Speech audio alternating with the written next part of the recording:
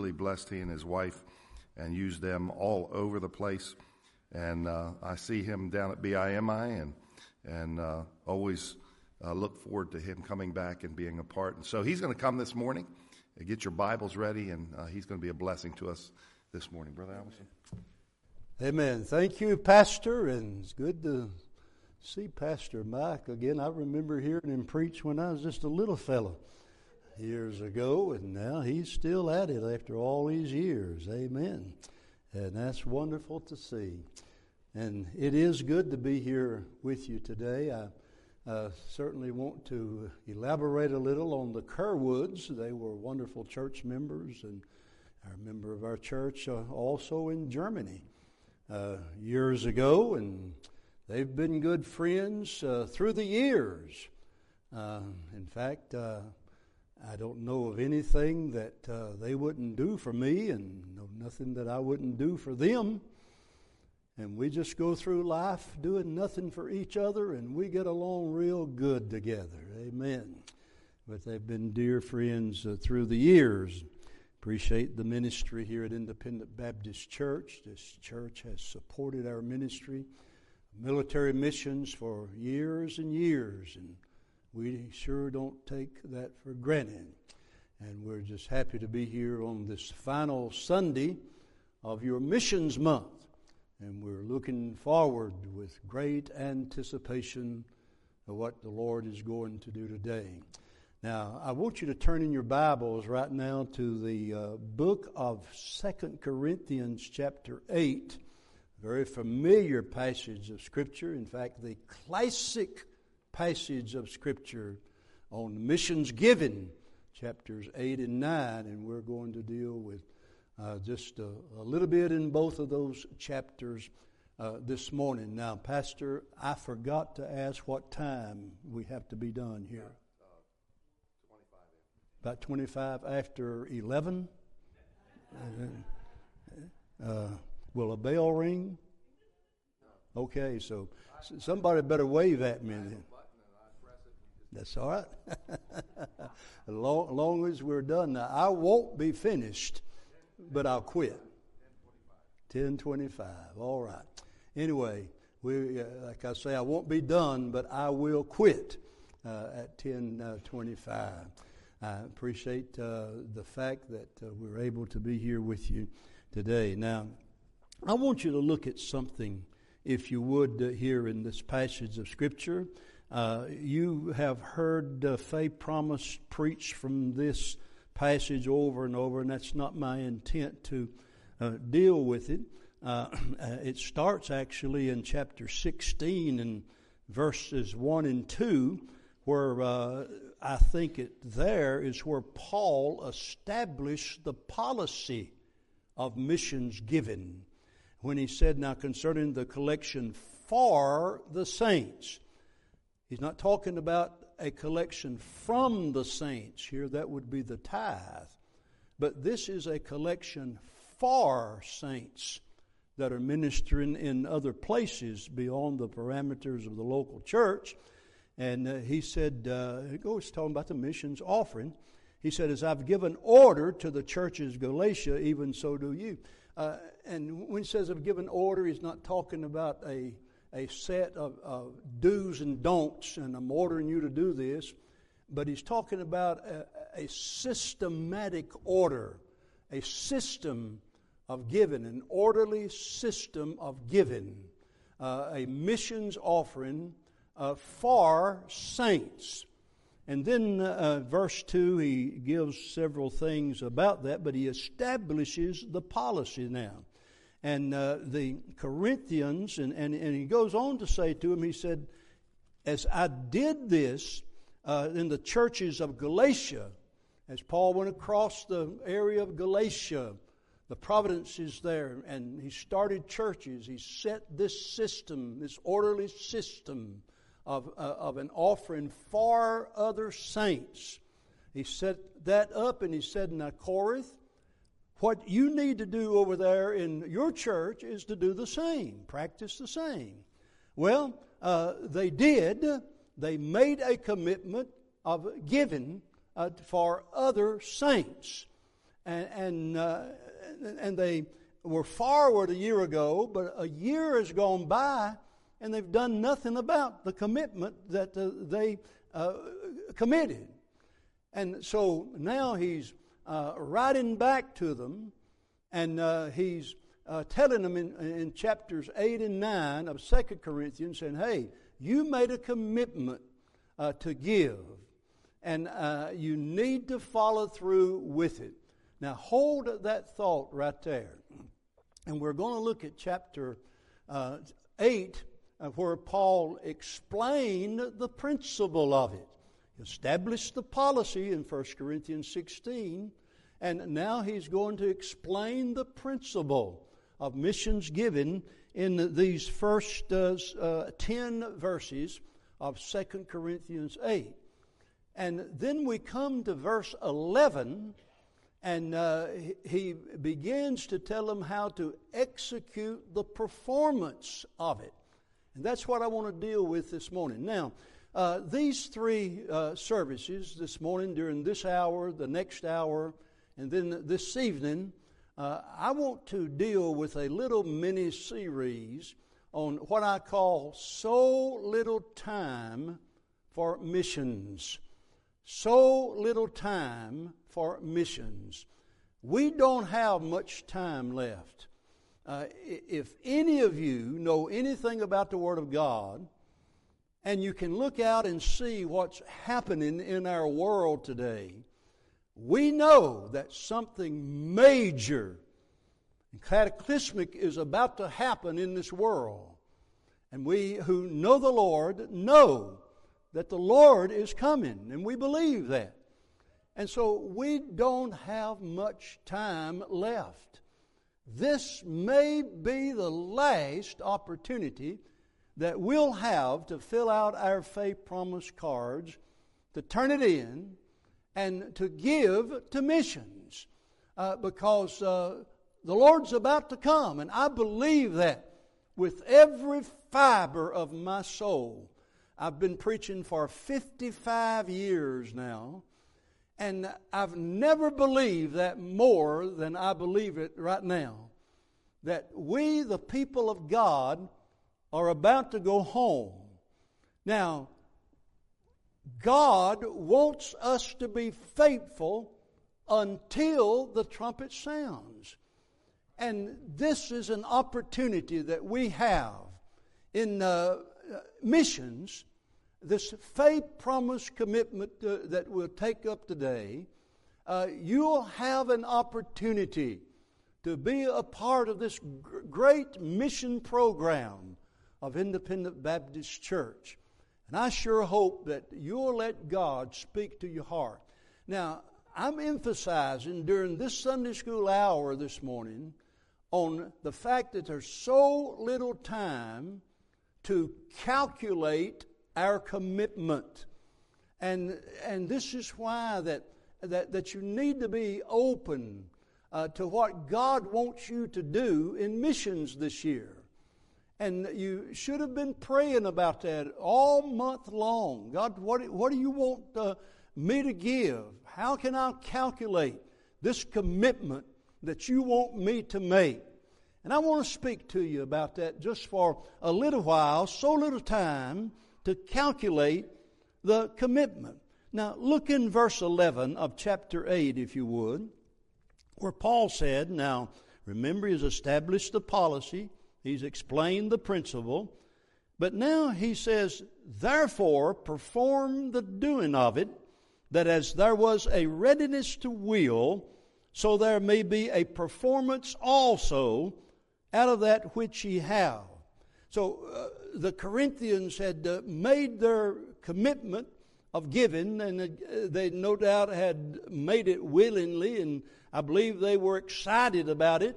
And I think that it's pretty obvious that they made it without any pressure, without any kinds of pressurized salesmanship or professional promotional tactics. And I think that they'd made it without any threats or without any gimmicks. And I believe that they had the best of intentions when they made their commitment to give in this missions offering. But they had not followed through with it. And Paul is saying now, therefore, perform the doing of it. He's saying to execute this performance. Make sure that you do what you said you were going to do. Now, having said that, I want us to turn the page and jump off into chapter 9. And I want us to look at verses 6 through 10 as time will permit. And what I want us to see is that you can make a faith promise commitment this month, today, and how that you can see it through all the way for this missions year. And you can come back here next year at this time, look back over the year and say, glory to God, I have performed the doing of it. I did what I told the Lord that I was going to do. Now, I want us to think about that, and I want to show you in black and white here from this passage of Scripture how that you can fill out that faith promise card, make that commitment, calculate that commitment, fill it out, turn it in, and week by week, month by month, come in here with your faith promise commitment each Sunday, and then all year long to be able to do that, and then next year look back over the year and say, I've done what God told me to do. Now, how can we do that? I wrote down 4 things from these verses. I probably won't get to all of them, but I'll try. But I hope you'll write it down. How can you make a faith promise commitment and see it through? Perform the doing of it. You can see it through all year. First of all, you need to recognize the sowing principle. And I find that in chapter 9 and verse number 6. But this I say, he which soweth sparingly shall reap also sparingly, and he which soweth bountifully shall reap also bountifully. Now, there is a sowing principle.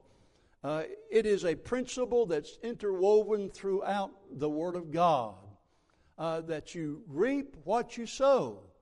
And I want us to look at the 5 principles of that sowing principle, 5 laws of it.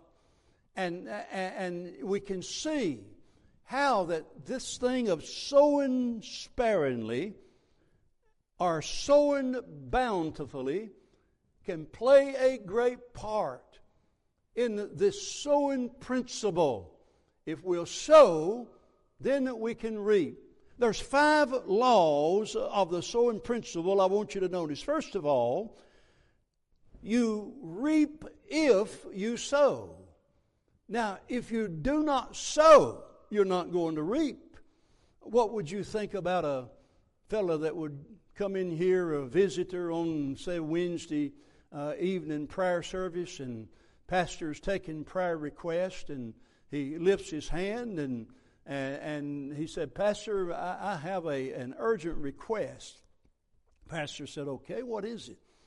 And he says, I'm a farmer, and I want to ask the church to pray that God would give me a bountiful crop this year. And the pastor says, that's a good prayer request. And by the way, what have you sown? And he says, oh, I hadn't sown anything. And the pastor said, well, when are you planning on sowing your crop? He said, oh, I don't plan to sow a crop this year. Well, now, somebody like that would be a good candidate for the funny farm. If you don't sow, why should you expect to reap anything? And this is what we're talking about here. That if you sow, you can expect to reap. And that's exactly what Paul is saying here. But if you don't sow, then you can't expect to reap anything in the law of the harvest. And then the second thing I want you to see is not only you reap if you sow, but you reap what you sow. You don't sow taters and reap maters. You're going to reap what you sow. And the same is true with this. If you sow money, you're going to reap money. If you sow to missions, you're going to reap the results of it.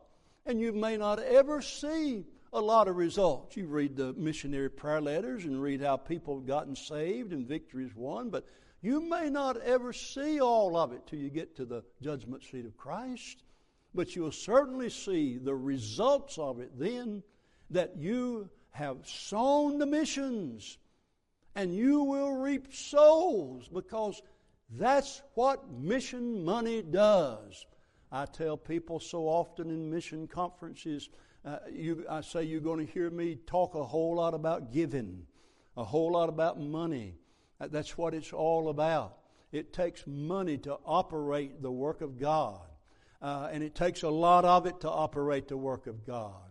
But I tell them, when you hear me mention giving, when you hear me mention mission money, don't think so much money as souls. Because mission money translates into souls. Souls being won to Christ. And that's what I heard with these testimonies a while ago. That it's easier to think, let the flesh get involved and say, I shouldn't have given all of that to missions. Look what we could have done. But you think about all of those souls that have been saved as a result of your giving to missions. I tell people from time to time to be real careful about calculating that commitment, about what you put on that card, because what you put on that card may very well make the difference in somebody going to heaven or hell for all of eternity. And I'll tell you, that's a serious thing as far as I'm concerned.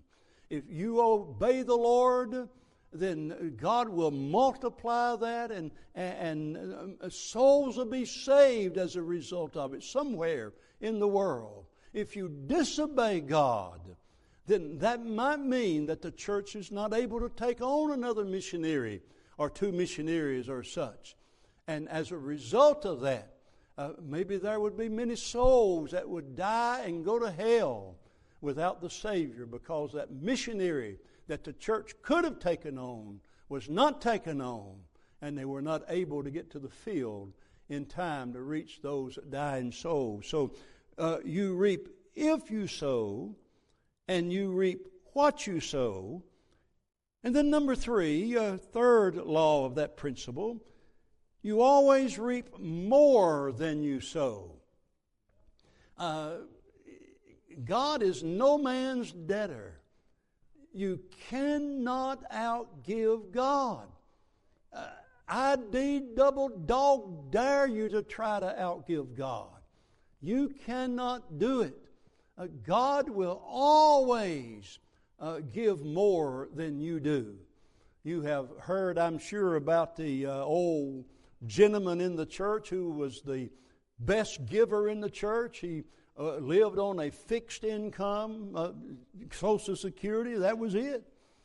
And but every time that the pastor would mention how an offering is needed, he'd be the first to raise his hand to give. And everybody knew that he couldn't afford to do it, but yet he gave it anyway. And a young fellow came to him after a service one morning and said, brother said, it's very obvious that you are the best giver in the church. You're the most consistent one. And said, everybody knows you live on a fixed income. And I just wonder, how are you able to do that? He said, well, Sonny, he said, it's like this. I challenge God to a shoveling contest. and I shovel up to God, and God shovels down to me. I shovel back up to God, and God shovels back down to me. I shovel back up to God. God shovels back to me.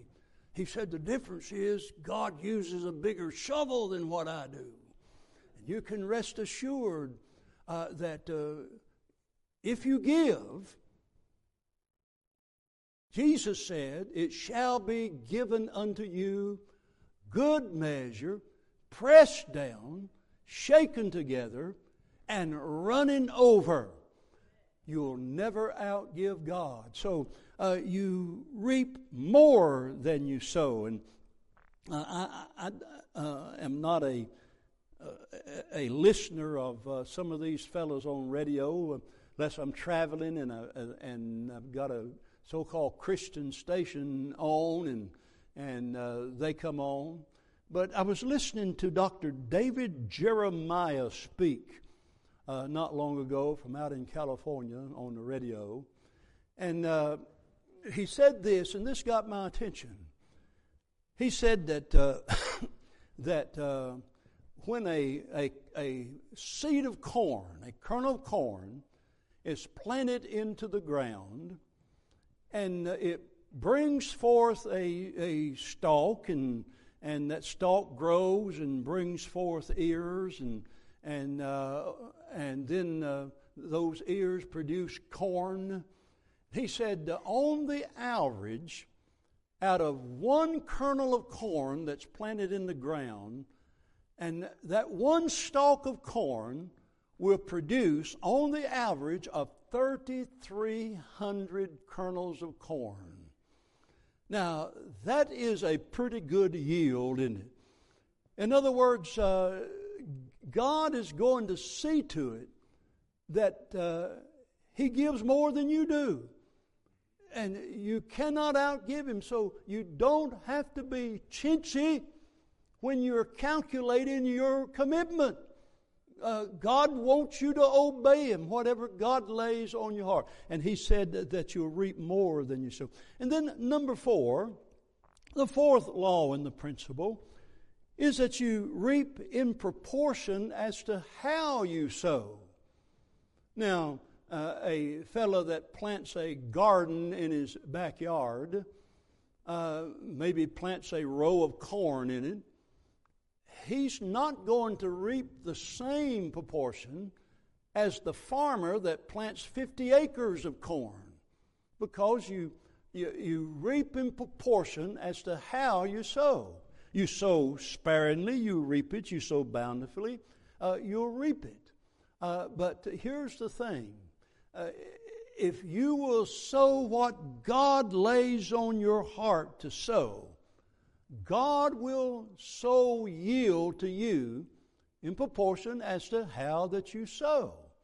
I heard about this fellow that went up to a little mountain church to preach. They didn't have a pastor, and he and his wife went up to preach on a Sunday, and there were not many people there, just a few women and children, and I think there was one man in the service. And so he preached, and on the way out the door, the only man in the service handed him a little envelope and said, here, we just want to let you know that we appreciate what you've done and coming up here, and this will help you pay a little gas money. And so he politely thanked him, and they got in their car and started back down the mountain, and he thought about that offering, and he reached in his pocket and pulled it out and said, honey, look there and see what kind of love offering we got this morning. And she opened up the envelope and pulled out a $10 bill and said, well, praise the Lord, honey, we got $10. A $10 bill here. He went to ranting and a raving, got so mad he liked to run off the mountain and said, $10, is that all we got in that offering? She said, well, honey, you know, there's only a few people there, a few women, a few children, one man. And she said, I think that's a pretty good offering. He said, good offering, nothing. He said, I put $10 in that offering plate myself. And she looked over at him with a little smirky smile that only a wife can give to her husband in a time like that. And she said, well, it just stands to good reason. And if you'd have given more, you would have got more. Amen. And sometimes I believe that's the case, God's saying, you give more, you'll get more. You reap in proportion as to how you sow. And then there's the fifth law in the sowing principle. And that is, not only you reap if you sow, you reap what you sow, you reap more than you sow, you reap in proportion as to how you sow. But number 5, you reap after you sow.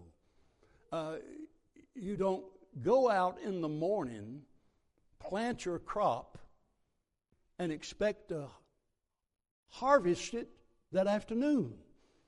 It just doesn't work that way. It takes a long time for that seed to germinate. It's got to die. And then the Lord of the harvest brings forth the life. And it takes months sometimes to grow a crop. And so you may not have been reaping a lot lately, but have you sown much? And it takes a little while, maybe. And sometimes you may not see the results of it, as we said earlier, until you get to the judgment seat of Christ. But just keep on sowing, because you know that one day down the road you're going to reap just exactly what God wants you to. So recognize the sowing principle. I've just got to mention this and go on. Number 2, remember the sower's purposing. Now, based on verse number 6, that you sow sparingly, you reap sparingly, you sow bountifully, you reap bountifully, I make the commitment. I know God's going to provide for me. When I sow, He's going to make sure that I reap. So, verse number 7, I make my commitment. I purpose in my heart that I'm going to give and trust God to provide through me so that I can continue to give. Now, that's very interesting, that word purpose. Purpose in his heart, so let him give. That's the same thought that's used in the book of Daniel, chapter 1, and verse 8. It says that where Daniel purposed in his heart that he would not defile himself with the portion of the king's meat and so forth. Now, Daniel, a little Hebrew boy, best we could figure, he was 17 years of age when he was deported by King Nebuchadnezzar, a ruthless Babylonian king, from Jerusalem, his hometown, some 800 miles away. And by the way, that was like being on the other side of the world in those days. Deported to Babylon. And Nebuchadnezzar took the cream of the crop in that first deportation in 606 BC. And it took Daniel, the Hebrew boys, and there were others, the cream of the crop. And he wanted to train these boys and use them in his palace. And so part of the process of training was that they would eat meat and drink wine that had been offered to idols. Now, a Jewish boy couldn't do that because God had forbidden that. And so Daniel, a 17-year-old teenager, 800 miles from home, purposed in his heart that he would not defile himself. And he made a decision from which he refused to retreat. By the way, that's a good decision for all of us to make early on in our Christian life. We make a decision that we're going to walk with God.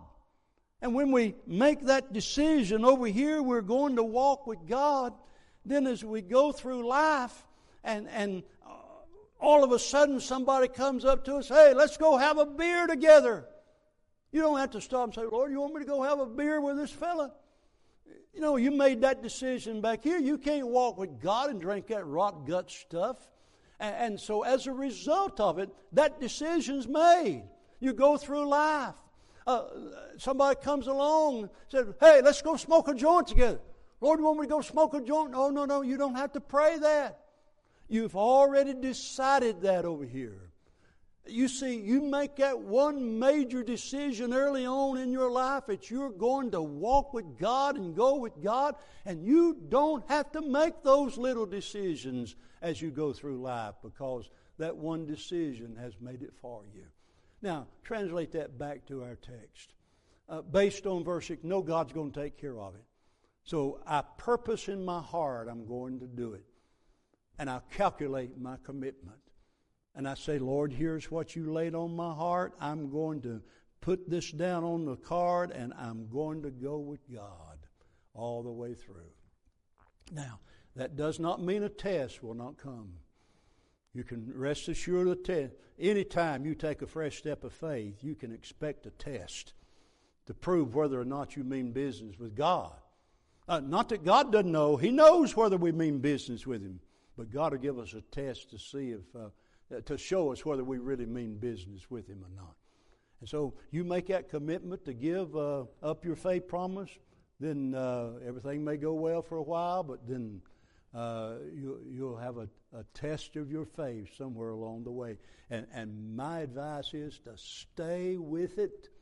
Don't give up and don't quit when you can't see yourself through. Just stay with God.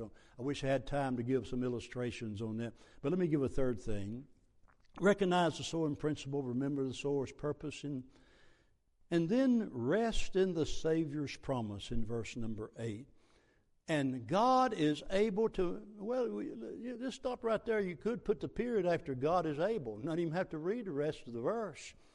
He didn't say that Delta Airlines is able, or Standard Oil Company is able, or the United States Treasury is able.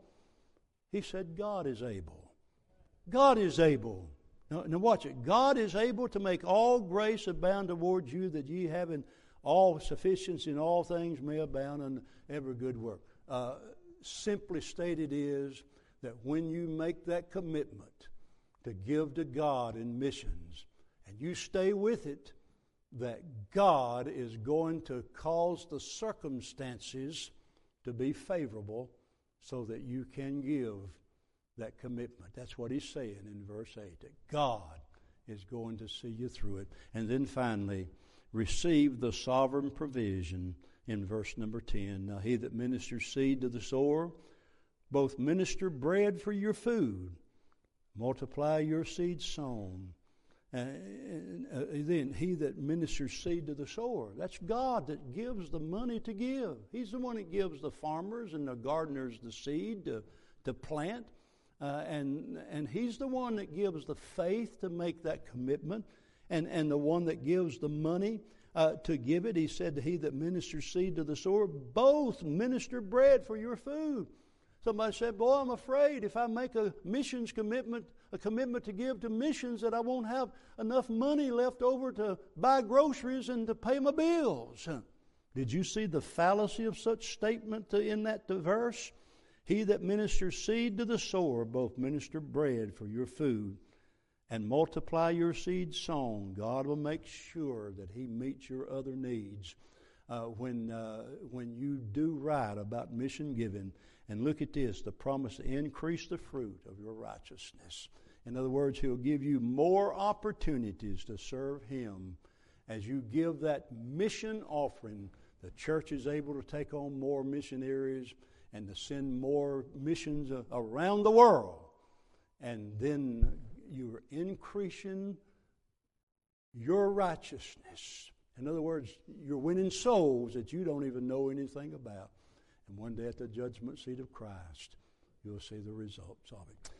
Just a few thoughts about how we can calculate our commitment and get ready to turn it in after the morning service. And I hope that you'll let God speak to your heart and see how that He wants to work in and through us, both to will and to do of His good pleasure. Father, bless these few simple thoughts now. Bless the service to follow, we pray in Christ's name. Amen. Amen, Pastor. Well, amen. Thank you, Brother Alverson. And very practical, but truth. Amen.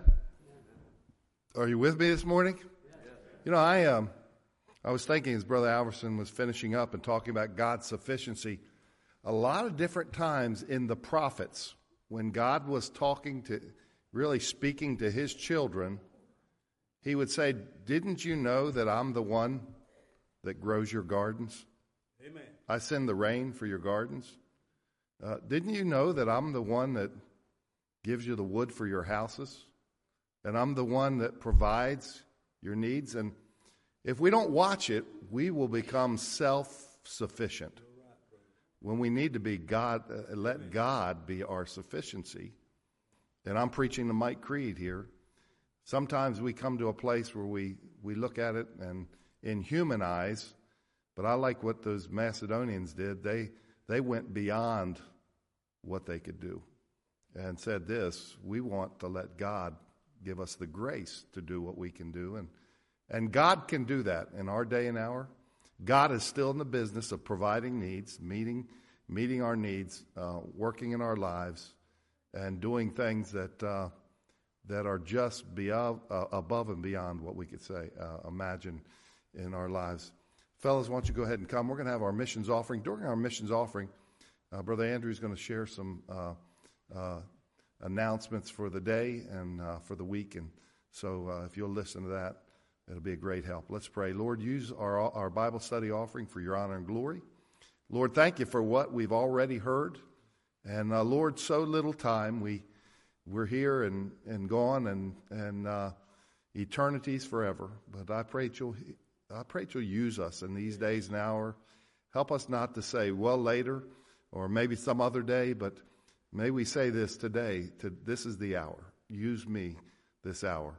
Bless this offering. Use it for your honor and glory. In Jesus' name, amen.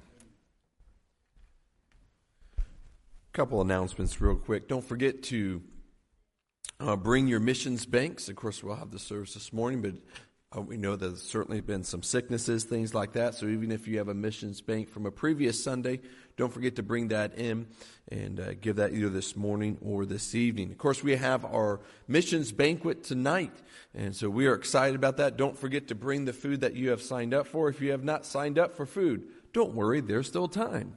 And there's a sign-up sheet there in the back, as well as aluminum pans that you can bring it in. So please be sure to bring it in warm. And also, if you're bringing in food, we want to start at 5, which means we need you to be here a little bit before that. Because if everyone shows up at 5 with their food, it's going to be another 15, 20 minutes before we get everything situated and placed in the right areas. So be sure to show up a little bit early and just be ready to come and enjoy some fellowship. Be here about 10, 15 minutes early or even before that with the food to where we can make sure everything's set up. But remember, that's at 5 o'clock. This evening. Not normally, it's not our normal 6 o'clock time. Of course, there's no choir practice today. Our annual business meeting is this coming Wednesday, and so please be sure to be here for our annual business meeting. That will follow the evening service. And then February the 11th is our Gospel Outreach Sunday, and so that's a couple weeks from now, so be sure to put that on your calendars. Of course, we'll be starting that at 4 o'clock now, is that right? Yes, 4 o'clock. And 4 o'clock because of daylight savings time. So please be sure to be aware of that. There is a teen activity coming up on February 16th and 17th. And teen lock-in, if you have questions about that, please see Brother Cisco. Pastor? Well, amen. We're going to take some time right now. It's about 10:29. We'll start right at 10:40 for the service. So let's get things together. Some teachers need to make sure they get their, make sure they know who's come in for their class and get that handled in the back. Thank you. God bless you. And let's get ready for the morning service, choir and everybody. Appreciate it.